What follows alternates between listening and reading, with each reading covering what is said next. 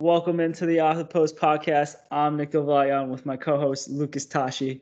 Today, we're going to be talking about some current events going on in the football world. We're going to give you the Champions League results. We're going to go through the Ballon d'Or shortlist, and then we're going to wrap it up with some upcoming matches for this weekend. We hope you guys enjoy the show. Lucas, how are things going? Uh, I don't. I'm just. I'm. Yeah. No, I'm kidding. There was a lot of really, really good soccer this week. There's a lot of news to get into. The reason I start off with that is just it was a brutal week in terms of DraftKings Sportsbook, my sportsbook. There was a chance to hit big on the Champions League parlays, and it just didn't happen. But yeah, no. Other than that, the soccer itself was it was very exciting, exhilarating, action nonstop. And we'll definitely get into the Champions League results. But yeah, things are good. How about you? Yeah, dude. I mean, we're gonna talk about your parlay when we get to the results because I just feel so bad for you. Uh, but other than that, I'm good. I'm good. You texted me yesterday to talk about the Real Madrid Shakhtar game, and you're like, I need this game for them to win. I was like, don't worry, they'll do it, and they did. So that's always good.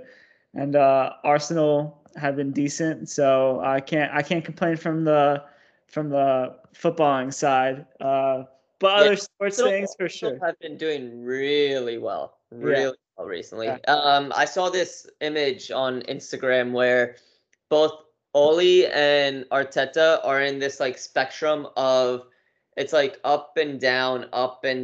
Like both guys are either like at the top of the world, they're in incredible form, or they're just down rock bottom. Either or. yeah. It's not consistent form. So it's funny, like when one's doing great, the other's doing poorly. When one's doing the other's doing great, the other's doing poorly. It's quite funny to see. But yeah, both of our sides. You have been a lot happier in recent weeks for sure. Yeah, I agree with that. I mean, I can only feel for you, man. I think what you're saying is totally right. I mean, we don't want to turn it to a Manchester United Arsenal thing, but they're basically kind of in a way the same type of manager, which is totally crazy to think about. Speaking of Premier, Managers. yeah, let's talk about some current events that are going on. So I know we want to start off by talking about Conte. Uh, Manchester United beat Tottenham, and that ends up being the sacking derby, right, where the loser goes home, and it turns out it was Nuno Espirito Santos that was the one that was let go by Tottenham. They end up appointing Conte to be the manager now, which honestly I think is so good for them. And I'm excited to see how that squad plays now. But I don't think anything that happens to Tottenham this year will impact them until they reach the summer transfer window. I really can't take them seriously going forward for this season, but I feel like after this season, that's when we should consider how this squad will turn out, especially considering the fact that I don't think Harry Kane will end up being there after this year. Yeah, I would agree with you. They really just messed up in the summer transfer window, not selling Harry Kane to begin with for what was it, 130 million to Man City. Yeah. They've used that funding for another striker to play alongside Heung-min Son because Heung-min Son is their best player. Harry Kane is not their best player. Oh, You can see it in the match on Saturday, where United were obliterating them. It was like a completely new side, but like you have to take it with a grain of salt because like Sir Alex Ferguson used to always say, it's just Tottenham lads. It was just how United played the week before is how Tottenham played then. And you're right, it was El Sackico with Nuno getting sacked on Monday. It's going to be interesting to see what Antonio Conte can do with this side. I think the players are not quality. I don't think he is able to do anything with them now. It depends what he gets in January or the summer. I heard last summer he was about to be their manager, but he declined because he wouldn't be able to pay for the players that he wanted to bring in. For example, he has a short list right now. Matthias de Ligt is in that short list. That player would cost nearly 80 million, 90 million euros. Like it's a high price for a player of that quality. So we'll see if the Spurs, the management, either change their mind and they're like, okay, we need to spend money to get better, or if Conte is just taking the job and trying to do what he can with the players that he has. But I think this season is not going to be as good for them, given the quality of the players that they have. But you never know. You never know. And Antonio Conte, it's a great signing for them as a manager. He's a fantastic manager. He's a certified winner. He's brought Inter Milan to win the Scudetto. He's brought Chelsea to win the league. He has Premier League experience too, which is very, very important and very noteworthy because being a manager in the Premier League is difficult. But yeah, I think after a few weeks, we'll see what will happen. Right now, we're recording the podcast on Thursday, November 4th, and they're playing in the Europa Conference League. At one point, they were winning 3-2, and currently they're at one point they were winning 3-0, and then they conceded 2 goals before the half. So currently it is 3-2. So I guess this is what Antonio Conte's team is going to be like. But excited. If I was a Spurs fan, I would be very excited with the signing. He definitely knows how to put his players in the right position to win, even if it is a short-term management. Yeah, I agree with you. I think in terms of the wing backs that he has good players to be able to play the 3-4-3 that he likes. Defensively, though, for their center backs, they only have Romero, who I consider to be a quality center back currently. Like Eric Dyer is kind of average to slightly below average for what Tottenham wants to shoot for. And I think that they would need to have someone like De Ligt to join them in another center back possibly to be able to solidify those back positions. And then they need a central midfielder. But as far as who they have to fill in those positions, if they sell Kane and then they're able to play Son at the striker position, right? And you can play Bryan Gil as a winger alongside Lucas Moura with Son in the middle. That gives you a pretty dynamic formation, even though he does like to have historically stronger strikers to be the ones that occupy him. I do think there's a lot of pieces here that he can work with, right?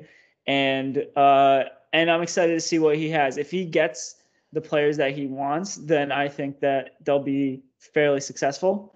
Competing for Champions Leagues titles, I'm not sure, but we'll see. And to recap this, I just have an interesting Spurs statistic, right? You know how many guess who they are playing. They have not paying. They have Poke, Nuno Espirito Santos, and Conte, whom they are all paying till 2023. Three managers. Who's Poke? Pochettino.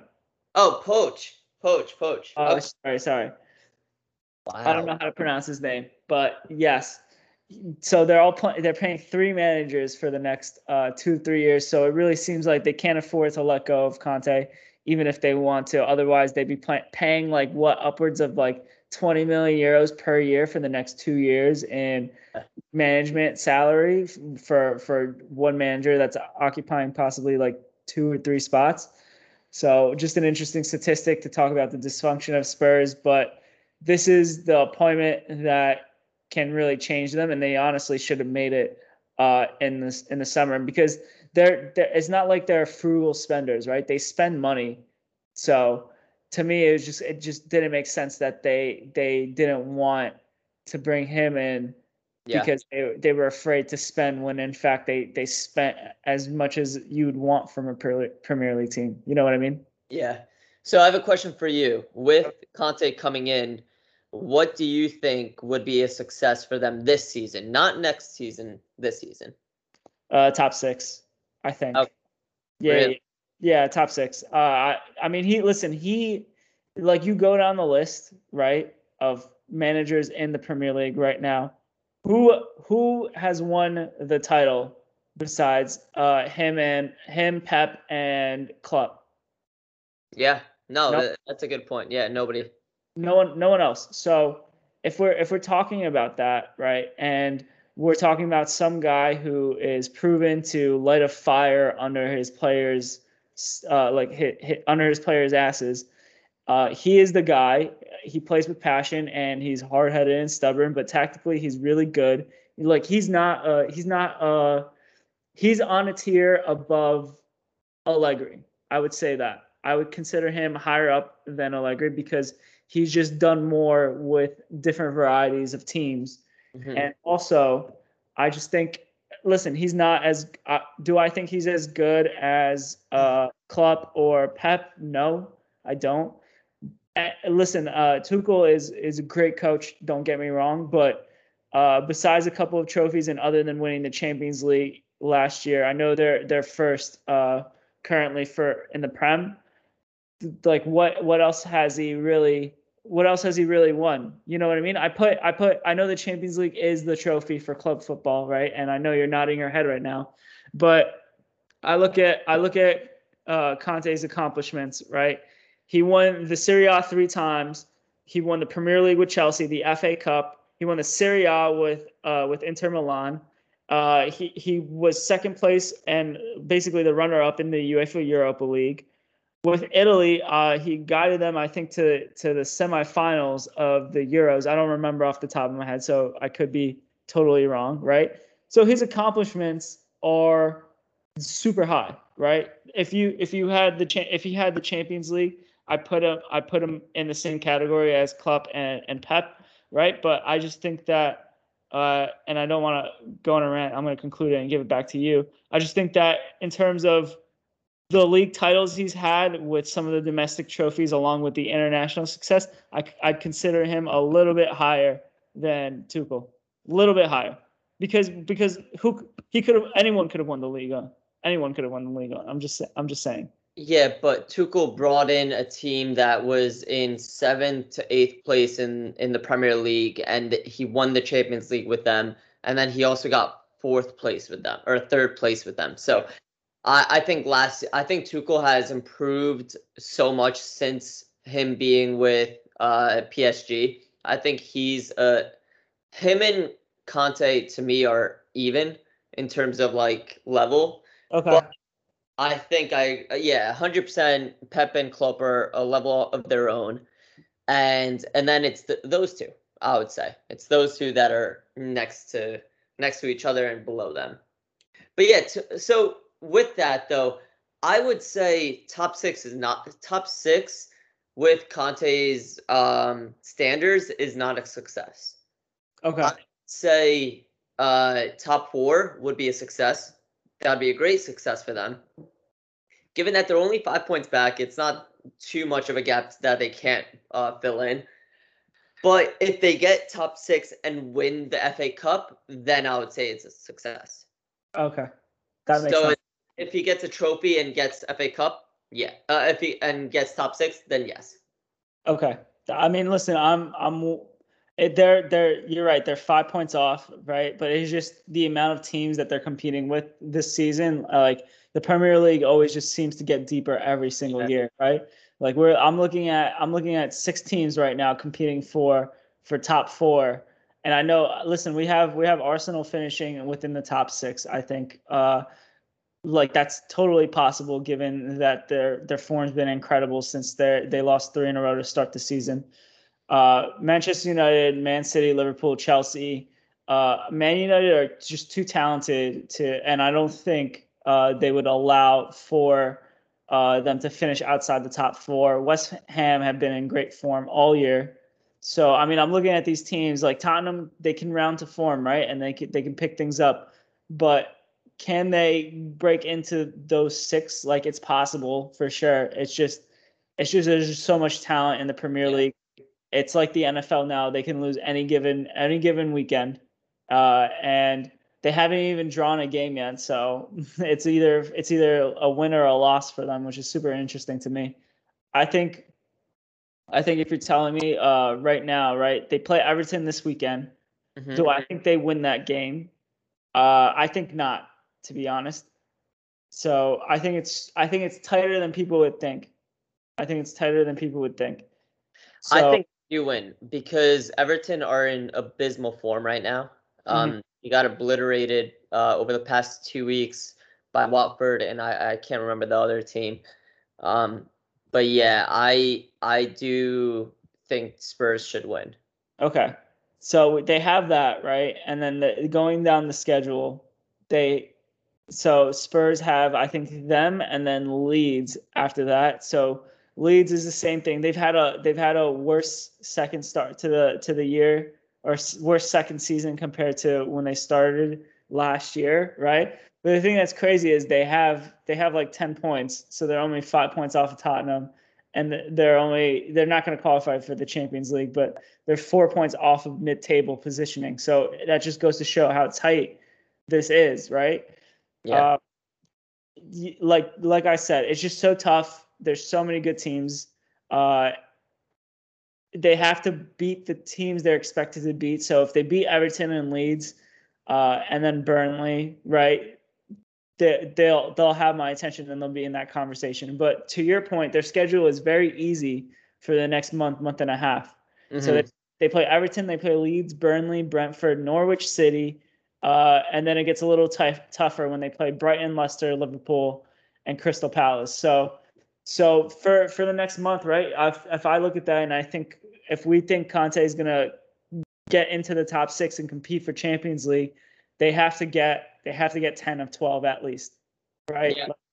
So we'll see how they do from there, and then we'll monitor. And we both love to talk shit about Spurs. So if they don't do well, it's a win for us.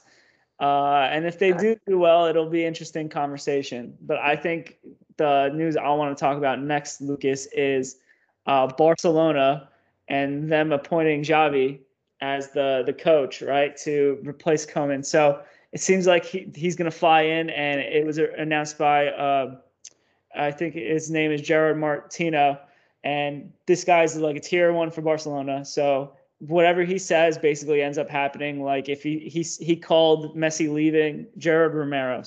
Yeah. Romero.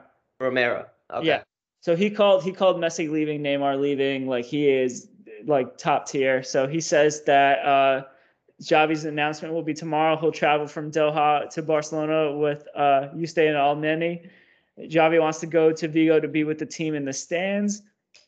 Official presentation will be Tuesday or Wednesday. So he's gonna fly in tomorrow for the game to watch, and then he'll be appointed the following week. So my question for you is, given Xavi's appointment, right, being imminent, which we talked about last week. Yeah, we talked about it a lot, so I'm not going to spend too much time on it. How do you think they will do now that we have another week of La Liga and then another week of Barcelona falling up behind? Let me read you their schedule, right? I'll read you their next. I'll read you like their games all the way till Christmas break. So December 19th. Okay. You just tell me. Win, draw, or loss. Okay. They play Celta Vigo this weekend. Draw. Okay. They play Espanyol in the derby the following weekend, 2 weeks from now, because we have international break. Okay. So, yeah, I was gonna say that before or after the international break. Yeah. After. After the international break, I think it's a win. Okay, I agree with you. They play Barcelona. They play Benfica in the group stage of the Champions League. I think it's gonna be a draw. Okay. Villarreal following that. Win. Okay. Real Betis. Win. Okay. Ooh, so you have them picking up form until they hit Bayern. Yeah, lose. Okay. Obviously. For sure, right? For sure. All right. So form. I just think they have the quality of the players that should I agree. form well under Xavi right now. Like Ansu Fati healthy is a fantastic player. Memphis Depay can score goals. Gavi coming in as a 17-year-old winger midfielder. Pedri should be coming back soon. Yep. It's gonna come in like where these players should perform well, and they're not playing like top tier quality. Like Villarreal has been in poor form. Real Betis hasn't been all that good either, so they should win those games. I agree with you. Okay, to conclude the schedule, right? Uh, Osasuna. I'll just read these last three: Osasuna, Elche, and that is it. They play friendly with Boca Juniors December 14th. We're not going to count that. So Osasuna and Elche to close the break. I would say, well, it depends if they're home or away, but it should be a minimum of draw. Okay. Both of those. Okay, so I don't. Besides Bayern, I don't foresee them losing any games except for maybe Benfica as well. They can lose. I think that's fair for sure. This is an easy part of his schedule, so to bring Javi in now, like I think that's a good. I think that's a good strategy. I don't know if they plan this because they're not particularly a great board. I doubt it. So I think him coming in, the run of games that he has now going forward is going to favor him, right? So just real quick. So Celta Vigo's a point, then Espanyol is 4 points. Villarreal and Betis, I think you said win and a draw, right? Or win and win. Okay. So that's 10 points. Osasuna Elche, so 16 points, right? 16 points would put them at 32 to conclude the winter break, right? So they'll be at roughly 17 games, basically half the season. They'll be sitting on 32 points. Okay. Yep. So they have 32 points, right? Real Madrid, Real Sociedad have 24 and 25. Sevilla has 24, and Atletico has 22. And Real Betis has 21, right? So you have they have basically from fifth place, they have a 5-point gap. I think your reasoning is pretty good. I think I could see them rounding into form. I wouldn't be surprised if they just lost one of them, right? Because Xavi's a new manager. I don't know how long it's gonna take for him to implement his playing style. Maybe people will be excited, but I know when he became manager of Al Sadd, I think in the Qatar Stars League, it took some time for them to get the style that he wanted. But yeah, we'll see. We'll see. I'm excited to see how this plays out. I hate Xavi. You have to respect him though. I never said I didn't respect him, but I hate him, and now I'm going to be disgusted with him when he lines up against us in the next El Clasico. But I hope we get to kick his teeth in. I really do. Does this change things for us? I think in terms of our predictions, I don't think so. So I think just move on to the next topic. So balls in your court, Lucas. What is it that you would like to talk about next? So other noteworthy news, and this could be like very, very quick because it's not a shocker to us really, but FIFA has been they have been under the spotlight recently with FIFA officials being bribed to award the World Cups to Russia and Qatar, and they are actually getting I believe it was either arrested or what is it? For corruption, they're getting arrested or they're either charged a huge fine, whatever it may be. It's really just not surprising, but it's something to note because we've talked about how much we dislike the Qatar World Cup, and this just pretty much justifies why we dislike the Qatar World Cup. It's really sad to see that FIFA is doing this and that they're getting bribed to essentially give World Cups to nations that don't really deserve it.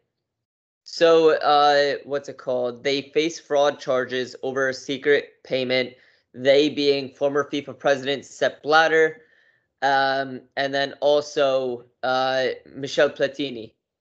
So, it's just, it's sad. To me, it's just sad seeing this. it takes away from, to be honest, Qatar is not a country that has a huge footballing population. It takes away from a country like, let's say the U.S., because the U.S. was going to do it in 2022, but it's not. It's going to be 2026. It could have been the U.S. then. It could have been another nation, but they are indicted. They're facing fraud charges. It's just something that we wanted to point out. Something to monitor as things stand. We don't really know much what's going to happen. Potentially down the line, we can see. I mean, Sepp Blatter has already resigned, so not really a surprise to us that he has been indicted. But Michel Platini as well. Yeah, it's just really, really sad to see. People care more about the money than the actual true love of the sport. And we've called it out. I believe we've called it out, where they're trying to change the World Cup from 4 years to 2 years, and that really takes away the love and the anticipation and the excitement for the World Cup, because every 4 years you have people who aren't soccer fans just love the World Cup because it's the World Cup, and it doesn't happen often. It's like the Olympics. If you make the Olympics every 2 years, take away winter or summer. If you make the Summer Olympics every 2 years, it wouldn't be as enjoyable. So the same would be said with the World Cup. Hopefully, this opens FIFA's eyes to say, hey, we shouldn't do the World Cup every 2 years. The money is not an issue for us. They're a billion-dollar organization. Like, it's nothing. Like, yeah, it's sad that money is causing so much in this world. But yeah, that's it that I wanted to call out. Is there anything that you wanted to say, Nick? No, honestly, I feel like you covered everything that we both could possibly say together. And honestly, I don't feel like our views are very much different on something like this. You know, we're very anti-money when it comes to kind of like draining everything out of a sport that we all love. The game just generates like income by itself. You know what I mean? It just prints money by itself, and you don't need to force things to make it happen. You know, there's nothing that needs to be done to make the games, particularly the World Cup, right? And particularly any of the decisions that FIFA makes. There's nothing that needs to be done to for them to generate more money, because they don't need to do that much work. It's not hard, and just let the game run its course. Yeah, exactly. And with that negative news, let's talk about some more positive news, which is some great football that happened this week. Sure. The Champions League match day 4. I'm gonna run through the results. Just interrupt me and let me know your thoughts on any game. All right? Yeah. So Chelsea beat Malmo 1-0. Wolfsburg beat Salzburg 2-1. Villarreal with a 2-0 victory. Juve with a 4-2 victory. Bayern with a 5-2 thrashing of Benfica. Lille beating Sevilla 2-1. Barcelona scraping by Dinamo Kiev 1-0. Atalanta and Man United 2-2. Real Madrid beating Shakhtar Donetsk 2-1. Milan and Porto drawing 1-1. Sporting thrashing Besiktas 4-0. Ajax with a 3-1 victory over Dortmund. They have truly been the surprise of the group stage for sure. 100%. Inter beating Sheriff 3-1, and then Liverpool beating Atletico Madrid 2-0, which is dominant. Actually, if you watch the game, that was pure domination. Man City beating Club Brugge 4-1, and of course the last game that's on this list right now, PSG and RB Leipzig drawing 2-2. So let me just like get into this right away, since we alluded to this earlier. So what happened was I had a parlay for the second day of the match day. So this was the Wednesday, that I needed 7 or 8 games to hit. 7 of the games hit. PSG were up 2-1. and I needed PSG to win the money line. Just they were up 2-1, needed them to win. If they win, great. It was a big victory, big victory. What happened was in the 90th minute, they gave up a penalty. It was a careless tackle, careless challenge by Kimpembe, but it was a penalty nonetheless. And RB Leipzig come back and draw, and actually they saved their chances of making to Europa League. So for them, it was a good result to make the Europa to have a fighting chance. But it was sad for me. It was a sad story for me. But otherwise, I love seeing PSG just either draw or lose because they have a stacked team and they should be winning every single time. But yeah, that's what happened with the parlay. Some other results that really intrigued me, and I mentioned this a bit earlier, but Liverpool dominating Atletico Madrid 2-0. It could have been 4-0, 5-0. Even before the red card, it could have been. They were just in control of that game. Control of that game. Yeah, I have to say, like, for me, the two results that stood out the most is Atalanta and Man United, right? Just because Ronaldo single-handedly has been keeping Ole Gunnar Solskjaer at his position, right? Just literally single-handedly. It's just so impressive to me that he has 9 goals in 11 games despite his manager. And that's nothing to say about their relationship. It just more of how tactically inefficient Ole has been. So that's the first result that I was like just impressed by. All facts. Yeah. The one I do want to talk about is Borussia Dortmund losing to Ajax, right? Yeah. So listen, like an English referee messes this game up because Dortmund is leading 1-0 and Hummels ends up getting a red card on like the 29th minute before they get the PK to score, right? So it's 0-0. Hummels gets sent off. They score in the 37th minute at PK.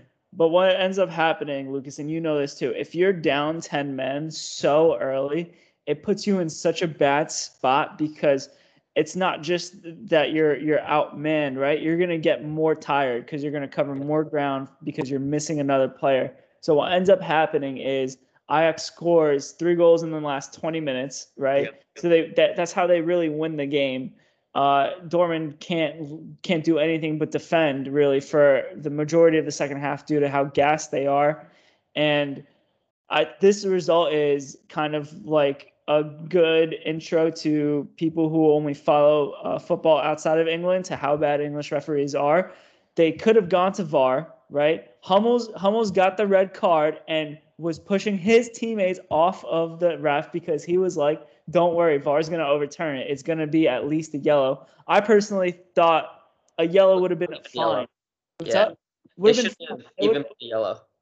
Should have, right? Even if they it should not have been a yellow. I don't even think it was that reckless of a challenge. That's what I'm saying. At the very worst, it should have been a yellow. At the very worst.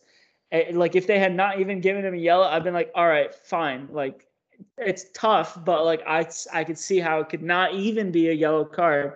And just to conclude this point, he calms his people down, right? His teammates down, because he thinks VAR is going to overturn it. Instead, VAR does not overturn it, does not send the ref to the TV to review, and it's upheld, which is crazy to me. Like, how can people who are in the booth, especially, I understand refs who are on the field, right?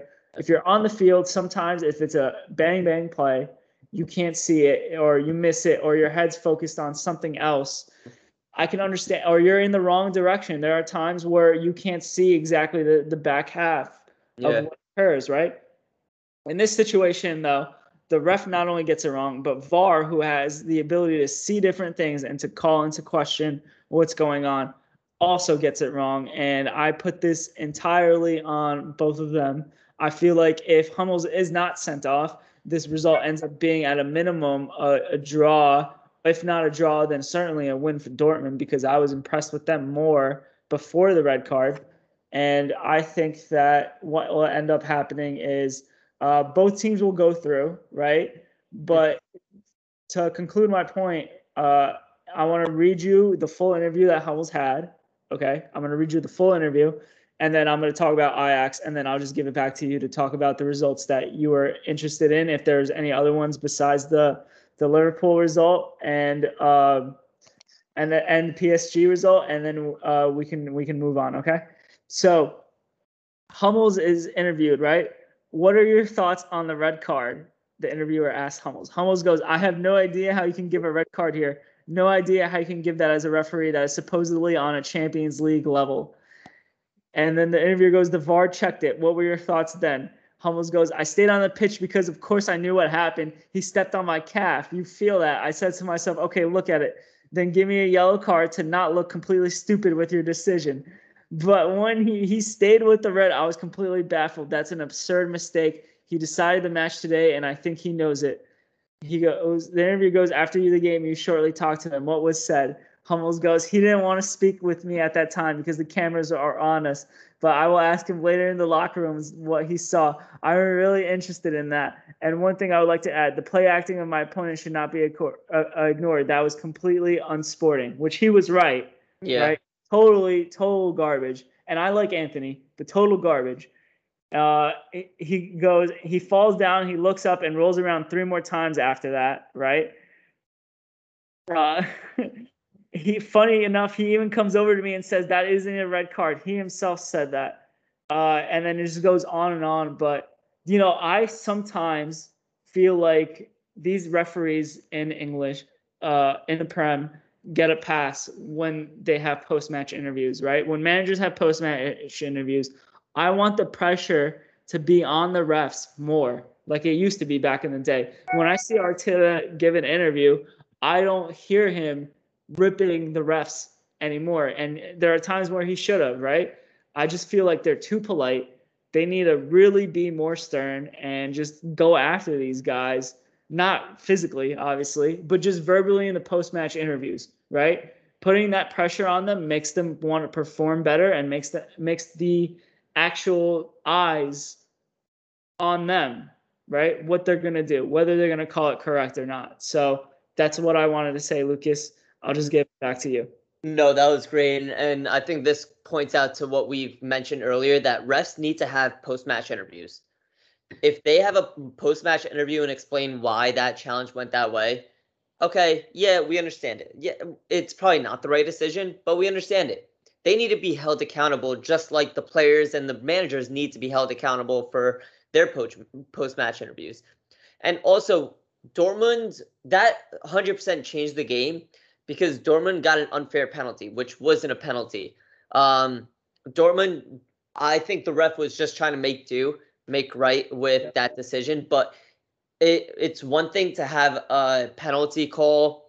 It's another thing to play with 10 men for 70 minutes or 60 minutes, whatever it may be. Because like you said, it's going to be exhausting for the players. Just so exhausting. I'd have the PK. I'd rather have the PK. If I'm the team and I get either the PK conceded or I'm 10 men. I'm down to 10 men for 70 minutes. I'd rather get the PK against my team. Yeah, exactly. I'd rather be one man up. Yeah. No, he definitely messed up. 100%. It's a shame. You have VAR for a reason. Go use it. Other results that really interested me is just Bayern still showing their domination. 5-2 against Benfica, who have been a solid side, putting 5 against Benfica, and they actually obliterated them. 24 shots, 12 shots on target. It was what we expected from Bayern. Really, just what we expected from Bayern. It seems the Sheriff story is over. The fairy tale is over after their 2 wins. We'll see what happens with Real Madrid and Sheriff next week or the following week after the international break. But it seems that is done and dusted. Hopefully they get into the Europa League. But yeah, those are the main games I wanted to touch on.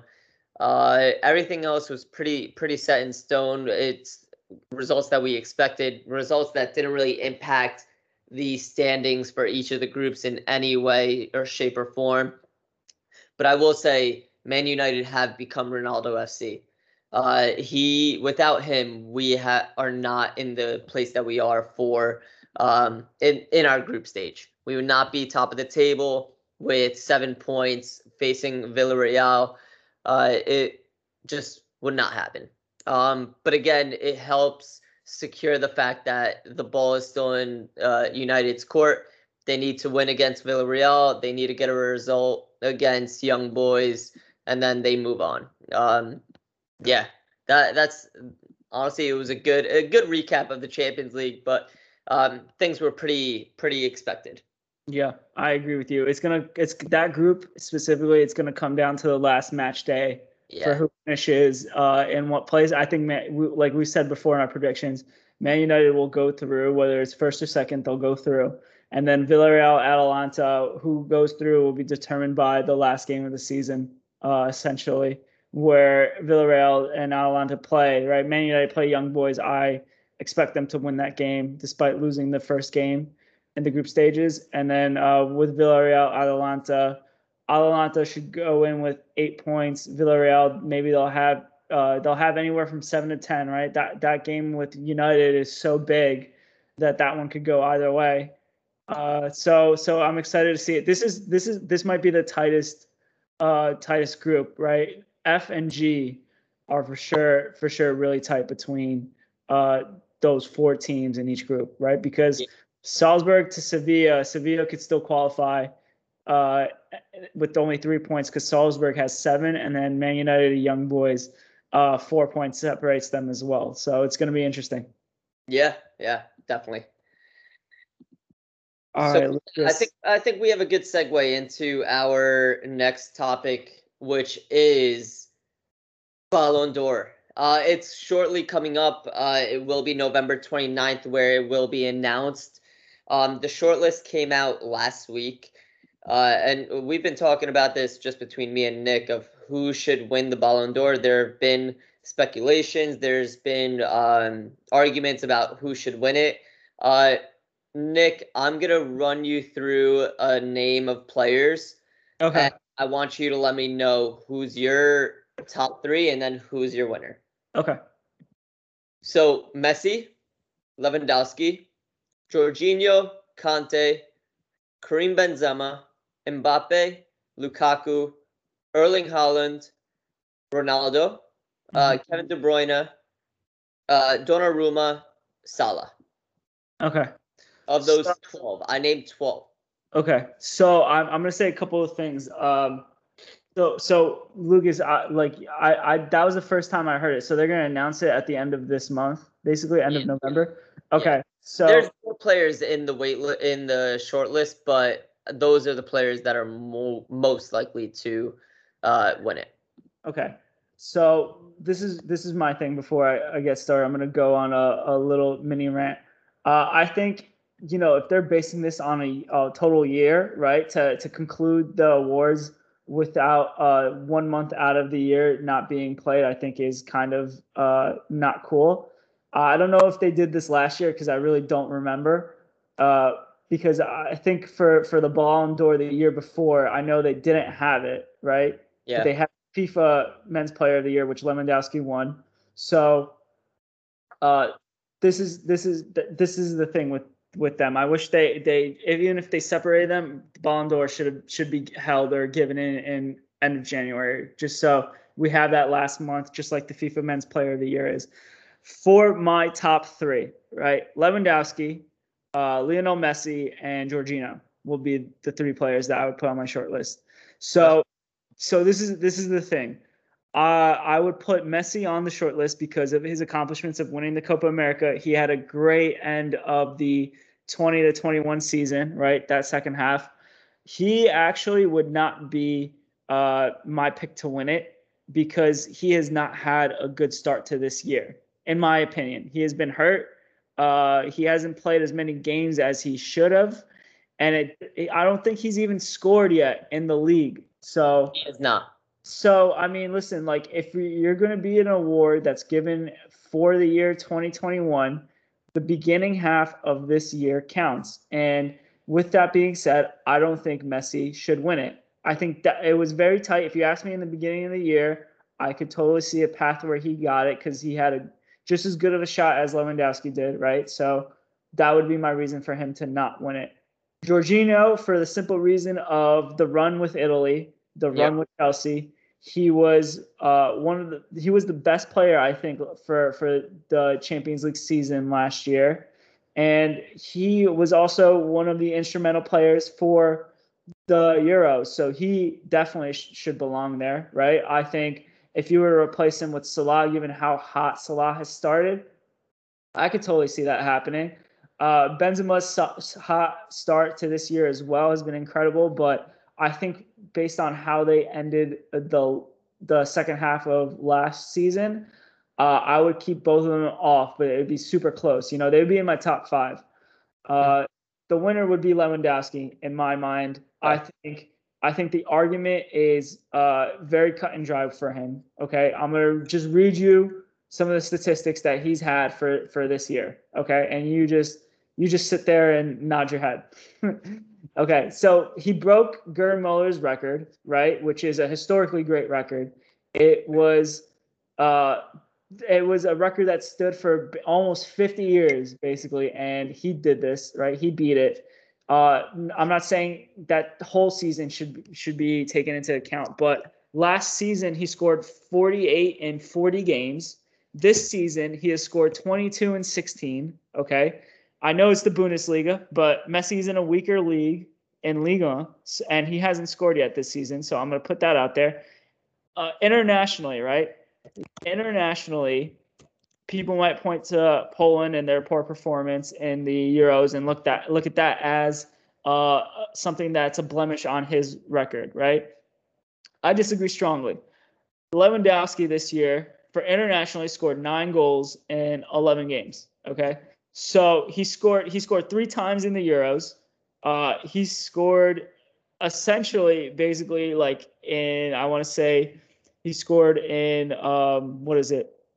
He scored in World Cup qualifying, right? He scored, I think 6 total. So I mean, to go into the group stages, go out, right, but score 3 in 3 games. I think you can't fault him for Poland going out. It's not his fault. It's not like he played poorly. He played the same level he did for Bayern as he did for Poland. And this year, you know, he's the top scorer in the Champions League. He scored 8 goals in 4 games. So I just think that his abilities speak for themselves. Had he been healthy against PSG, Bayern would have won it again, in my opinion. They would have won the fixture against PSG because he was missing for both legs, and then they would have beaten Man City too. So with that being said, I would pick Lewandowski as my first choice, and I will turn it over to you to debate me on this. No, it's not really going to be much of a debate. I agree with you. I think Lewandowski should win, but I think it's a lot tighter than you're making it seem. No, it is because of the hype around Messi winning the international trophy, which is well deserved, right? Yeah. Well deserved. But listen, if he had started this season like just normal, just totally normal, I probably would have picked him to win it, right? I probably would have picked him if he started normal. But listen, he only has a month left, less than a month, and I just don't think he should just, I don't think he should win it because this first half of the season counts and he hasn't performed up to the standard. So now let me ask you a question here. Did PSG buy Messi to help them win the league, or did they buy him to help in Champions League? So so this is a good question. Does PSG really buy players for anything other than to have them on their team? Okay, all right, fair enough. You know what I mean? Like their squad without Messi, if you had removed Messi from this transfer window, it would still be the greatest transfer window any club has ever had, and they still would be the favorites to win it. Okay, so I think he is super nice to have. Obviously, he's like one of the greatest players to ever do it. He's done well in the Champions League. Like I'm not gonna sit here and debate against you for that because I think we both agree he's shown up. I just think that, if we're talking about his impact in the Champions League this season so far, I think we would have to wait till next year's awards to determine that. Yeah, yeah. The reason I brought that up is because they knew they were going to win the league, and they're top of the table by so much right now. They didn't necessarily need Messi. Yes, he's been banged up with injuries, but he still has 3 goals in 4 games. In 3 games in the Champions League. Yeah. So he helped solidify that comeback against Man City. He helped solidify the comeback against RB Leipzig. Like, he has been vital for them in the Champions League. And I don't think you could take the start of the season away from him. And looking at the stats, Robert Lewandowski has 59 goals, 9 assists in 2021 so far. Yep. He has 40 goals, 14 assists.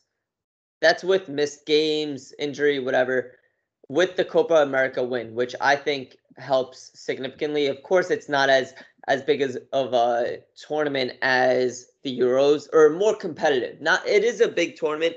It's not as competitive as the Euros. People don't look at it as highly. So that's why I still agree with you. I think Lewandowski is going to win the Ballon d'Or, or should win the Ballon d'Or. But it's going to be very, very close. It's not unanimous. I've seen years where the trophy it's been unanimous, the winner. Yeah. But I think it's going to be more 60% towards Lewandowski, 40% towards Messi. I think Jorginho is going to be in the top 3, although I don't know if his impact really was that impactful for both of his sides. I think the reason he's in the discussion is because he won the trophies with both of his sides. But saying he didn't have Marco Barella or N'Golo Kante next to him for Chelsea, for Italy and Chelsea respectively, he would not be in this discussion because he needs somebody next to him. So he's not somebody that takes over the game. Yeah, he's a great player. He's a great player. Had a monster, came into monster form at the end of the year and during the Euros. So like, it's not like he was just an average player. He was great, right? But it's not like, it's very similar to when Modric won the Ballon d'Or a few years ago when we both thought Ronaldo should have won it. You know what I mean? So I don't think it's like that though, because Modric actually helped Croatia. And he was vital in that team. He scored goals for them left and right. Like, he was also vital for Real Madrid, scoring goals left and right for them. With Jorginho, he only has 8 goals, 3 assists. Yeah, but his game goes beyond like those numbers. You know what I mean? Like, his setup play and positioning, like with Conte, is what makes them an elite midfield. So I think that's what I'm saying with Conte. Yeah. With Barella. Yes. Like, with Verratti. Yeah. Like, him himself is not a game changer. He is not the most valuable player, in my opinion. Okay. I see what you're saying. I mean, listen, I think he is a great player. I don't think he's is he as good as Conte? No, right? If that's the argument.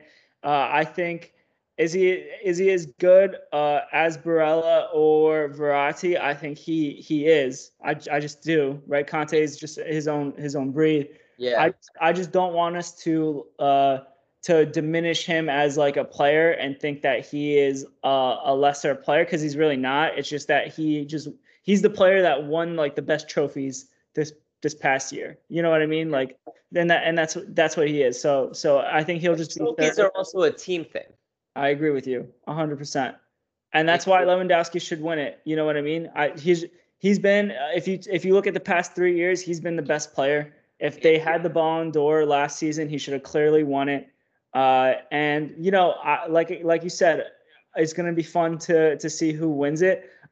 I know you may not be shocked. I would be so shocked if Messi won, to be honest. I would be so shocked, just because I just think that, like, Lewandowski, yeah, I understand, like, Messi scored 3 goals in 3 games. Lewandowski scored 8 goals in 4 games in the Champions League group stages. Yeah. You know what I mean? He scored in a harder group against Barcelona and Benfica. You know what I mean? Like, he has those 2 teams in his group. PSG, I understand they have Man City, but Leipzig is not a good team. They had not scored a point until they got that PK in the last minute. So I just think that Lewandowski deserves it. I would be shocked if Messi won it, but I do think, like you, it's a two-man race. Yeah. Yeah. All right. So with that being said, I think this is a great, interesting debate that we had, even though we both agree that Lewandowski will win it. There's just so many layers to this conversation, and I like having it every year because every year is different. You know what I mean? Going into the matches for this weekend, right? We like to start with the Prem. So I'm just going to. Go ahead. Manchester Derby is this Saturday. Normally, a game of this magnitude would be on a late Sunday afternoon kickoff, but no one believes in Manchester United, so they slot them right there at 8 a.m. on a Saturday, or 8:30 in the morning on a Saturday, and it's gonna be fun, Lucas. So my question to you, right, and we'll get into the other big game, which is crazy because West Ham Liverpool is viewed as a bigger game than this one. How many goals does Man City need to score to get Ole sacked? He won't get sacked. We know this. They'll score 8 goals and he won't get sacked. Like, come on. Now. I think, man, honestly, I feel really bad for you, and I see how sad you are. I think if Man United loses as badly as they did to Liverpool, then he gets the sack. Yeah. Yeah. You know what I mean? No, that I agree with. But honestly, like, I expect every single time we play City, I expect a loss. And somehow we always manage a victory. Yeah. Last year, we beat... Ole is the only manager to do the double on Pep Guardiola. And he has beaten Pep 4 out of the 5 games. Which is... What? Like, I don't get it. So that's why I can see us competing. What sucks is Harry Maguire is in the worst form of his life. He needs to have his captaincy stripped. He is not in the form that he was with England in the Euros. Luke Shaw also worst form of his life as well. Rafael Varane being injured hurts our team so much. 100%. He's by far your best defender. So much. The thing is, Eric Bailly played fantastic on Tuesday for United. Without him, we would have probably conceded 4 or 5 goals. Yeah. But I don't know if Ole is going to start him, considering the fact that Ole has his favorites. If Lindelof is in, he'll probably put Maguire and Lindelof. But for me, I would prefer to have Eric Bailly and Lindelof as the center back pairing, or go with the 3-back with Shaw and Wan-Bissaka in the wing back roles. But I don't see that happening, and I anticipate City thrashing them, although it'll be a closer one than we anticipate. Yeah. So for Varane, how much longer is he going to be out for you guys? Because he has a hamstring, right? Yeah, 3 to 4 weeks. So 3 to 4 more weeks from today, basically. So okay. So that's tough, right? Yeah, that's going to be tough. He is by far your guys' best defender based on form. Even if he's just fresh off the hospital bed, him and with Bailly is your best defensive pairing currently right now, just based off of form, right? Because Maguire is so terribly out of form, and Luke Shaw really needs to ride the bench for a little bit and have Telles get some games because, the rotation for Man United has been pretty non-existent this year. Agreed. And you can't do that. With the thing with Arteta and Arsenal, I will say for them, and they should win against Watford, but if they lose, it'd be a total Arsenal result. The thing that Arteta does pretty well is his rotations are pretty on point for midweek matches and everything. So I expect them to play their full squad at full strength because they have really nothing else to play for besides the Premier League positioning, right? I mean, they can make a run in the League Cup because they drew Sunderland, so they'll probably go to the semifinals for that. But Speaking about United's rotation, we saw Jadon Sancho and Donny van de Beek come on for the last 5 to 7 minutes of Atalanta. Yeah. And it was the most creative our team has been in the last few games. Yeah. Or the last like 10 games. Like Jadon Sancho played so well in those 7 minutes. Donny van de Beek had a great chance on goal coming from Jadon Sancho. Those guys deserve more minutes. And if we know, considering we know now that Paul Pogba is likely to move on from Manchester United, yeah, have Donny van de Beek come in, slot him in, play him more. I agree. He's a player that can slot in and replace Pogba right away. Yeah, and to conclude before we go to West Ham Liverpool, Pogba has always been a player that has been considered one of the best talents in the central midfield like we've ever seen. And to be honest, he's gonna leave. Like I would be totally shocked if he stayed. He will look back, and we will look back on his Manchester United tenure as a disappointment. And a time filled with a lot of underperformances. If he had stayed at Juve, the outlook may have been totally different for him. If he had gone to Barcelona, the outlook may have been totally different for him. I don't know where he's going to go. Probably PSG. We'll see. It'll be just interesting to watch what ends up happening with him specifically, because I think whoever ends up paying for him, I don't think they'll get their money's worth, to be quite honest. Yeah, he is a mixed player. When one day he's so up, he's so inconsistent. The start of the season was unreal. Start of the season, like best center midfielder in the world, unreal start, and then he ended up just falling off like meteor, like a meteor, man. West Ham Liverpool, right? This is the other big match day in the Prem. Second versus fourth, right? Now, I mean, West Ham have been almost just as good as Liverpool form-wise. They've won 3 in a row. Liverpool have scored like 7 out of their last 9 possible points in their 3 matches. So, I mean, listen, I don't expect Liverpool to lose this game. Yeah. So, I don't see them losing this game. They're just too on point with their form. I know they drew with Brighton, but the fact that they drew with Brighton and they beat Atletico gives me more confidence that they'll want to beat West Ham too. So I expect them to beat West Ham, and then we'll go from there, I guess. Yeah, and West Ham has been winless in their last 10 Premier League games against Liverpool. Yeah. So take with that what you can, because I agree with you. Liverpool should win. They're in phenomenal form. They are away, so have to call that out. But it's still something that it'll be interesting to see, because 2 very attacking sides, with West Ham putting up 4 goals last weekend. But West Ham also drew today in the Europa League. So they're coming off pretty poor form. So yeah, fully expect Liverpool to win that one. Yeah, and then the other game I think we should talk about, right? There's 2 games left in both their leagues. I'll give you the Milan derby to talk about, but I'll just talk about real quick, Real Betis versus Sevilla. So this is the Andalusia derby. So they're both in Seville, right? So same region, same city.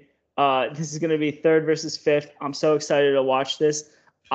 This is like low key one of the most competitive, heated rivalries you could possibly watch. They're both so good this year, and it's Manuel Pellegrini versus Lopetegui, and it's going to be exciting to watch. I mean, I'm just excited to watch. This is a must-see game. There's nothing else I want to say. Yeah, and then with that, the Milan derby on Sunday. Milan is coming off a victory in the league against Roma. 2nd versus 3rd, Milan versus Inter. It doesn't get much better than that. Milan has just been in fire form in the league with 10 wins, 1 draw. It's interesting. Me and a couple of other guys that I've talked about in the group or whatever, in the guests that we've had. we just always make fun of Milan because they somehow always find a way to win. Last week it was a penalty against Inter, and they also got a red card. It just doesn't make any sense. They always find a way to win. But this, I think this is where the tide will turn. I think Inter will win this, but it will be a tough matchup nonetheless. Definitely something to watch. And also, there is another matchup this weekend that in the Bundesliga, which we don't really talk about too much, but two powerhouses, Dortmund versus RB Leipzig. So that's also 1:30 p.m. on Saturday. It's the main game. And yeah, fully expecting a good matchup there. Second versus eighth, however, RB Leipzig, you know that they can compete. They drew against Dortmund, PSG, and they are home. Yeah. Not only that, they've also picked up form since we trashed them, right? So they've been unbeaten for quite a bit. And listen, they drew with PSG. I mean, I think their form has been pretty decent compared to the horrible start that they had to start the year. So this is exciting for me. Dortmund have been known to lose games that they're expected to win at the most random times. Example being against Ajax, right? Twice. So, yeah. So I'm excited to see what happens with this game. So, Lucas. Yeah. With that being said, we go into probably my favorite segment. We should honestly start tracking our results for the bets that we placed, right? I know I crushed it with the Bayern winning at halftime bet. Yeah. And then you had some good results. We did not get Jamie Vardy anytime score, which is surprising to me, but I can't complain. We didn't get Tottenham winning last week, but we did get Milan winning. So we won, both of us. In our defense, the Tottenham bet was more of an emotional one for you rather than a logical one. Yes. Thank you. All right. So with that being said, what are your locks of the week, Lucas? To be honest, I didn't do too much research with the locks of the week. I deleted all the apps, and I have to take a look right now on my end. So you go ahead with your locks of the week. Okay, cool. All right, so I'll go Barcelona over Celta Vigo plus 115. I like these odds. I know you expected a draw against them. Celta Vigo are very good. I just think that with the news of Xavi coming, they'll get an uplift. They'll want to perform. So I have Barcelona winning that one. The other one that I want to do, right? Mm-hmm. So Man City, Liverpool, or Man City, Man United. I want to go to the anytime goal scorer bets, right? So this is going to be interesting, but I'm going to throw a dart at Cristiano Ronaldo at plus 175. Yeah, I like that. So I just think the value there for him is so good. Like, he is the player that's most capable of scoring, really within any game, and to get plus odds for him, I think is very good value. I honestly would have to agree with those odds just based on how little faith people have in Manchester United. But he scored 3 goals over the course of the last week, so he's rounding into form. I expect him to score there. And then I also want to throw a 5 probably on what was Lukaku playing? I don't think so, actually. He's injured. No, you're right. So I'm going to throw what's up? I would refrain from Chelsea. You would refrain? Okay. I was going to throw a dart at Mason Mount, but I will refrain. And then I want one more bet because I'm a greedy bastard, right? So we'll go to the German Bundesliga, the Farmers League. And we will go to my favorite bet, Bayern Munich. And for over under 3.5 goals. Okay. We're going to go over. Okay. So yeah, I like that. Over at minus 146, I think it's pretty straightforward. For anytime goal scorer, the odds are so crazy, right? Lewandowski, minus 430. Why is Sabitzer always a minus to score? I'll never understand. Like, he's minus 130 to score. So No, I see Sabitzer at plus 225. you see him at plus 225, dude. He's always minus in FanDuel, which is crazy to me, right? Because how like let's go on a little Sabitzer rant. I want to go on a Sabitzer rant. Good. Sonny, Muller, and Lewandowski have been outrageously in form this year, right? So for them to like basically score or anything, Lewandowski's minus 430. We never bet that, but Muller and Sane are plus 115, plus 120. Narby is also minus 130. Those are all reasonable bets. Sabitzer hasn't even scored yet for Bayern in the Bundesliga. He's minus 130 to score. He's always been like that. Every time I open Bayern's odds in FanDuel, he's always like that. FanDuel, get your shit together, man.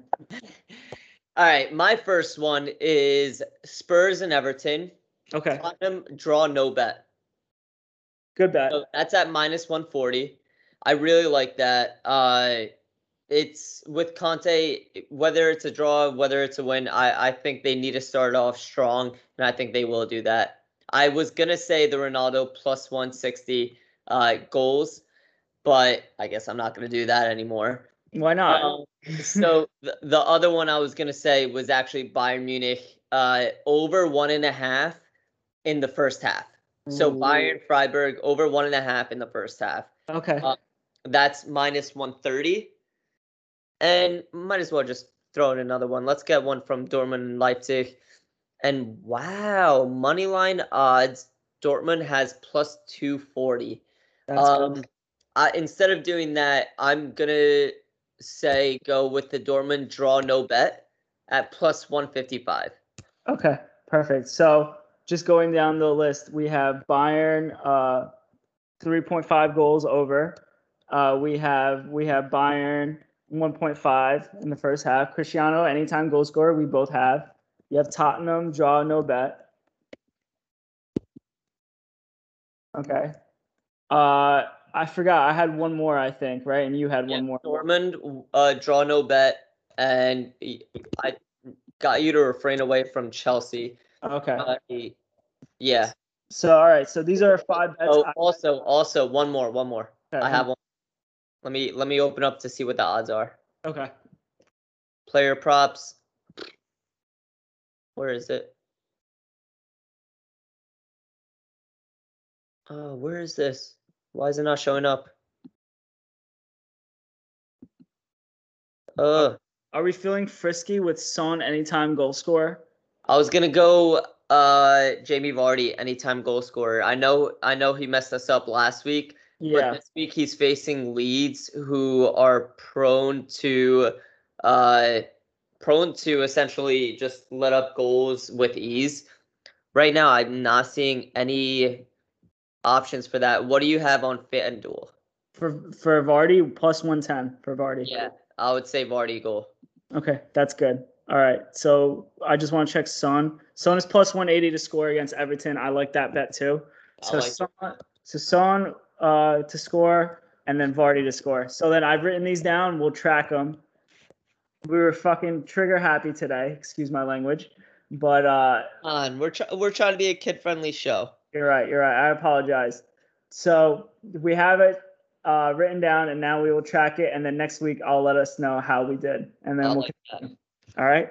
So Lucas, is there anything else you'd like to talk about before we depart on today's episode? No, I think we covered off on some great topics. This was a great show. I hope everybody enjoyed the over hour that we rambled and talked about soccer. Yeah. But yeah, that's all I had, Nick. Yeah, we'll be back, baby. Enjoy them Techers. Enjoy them Techers, everybody. See you guys next week.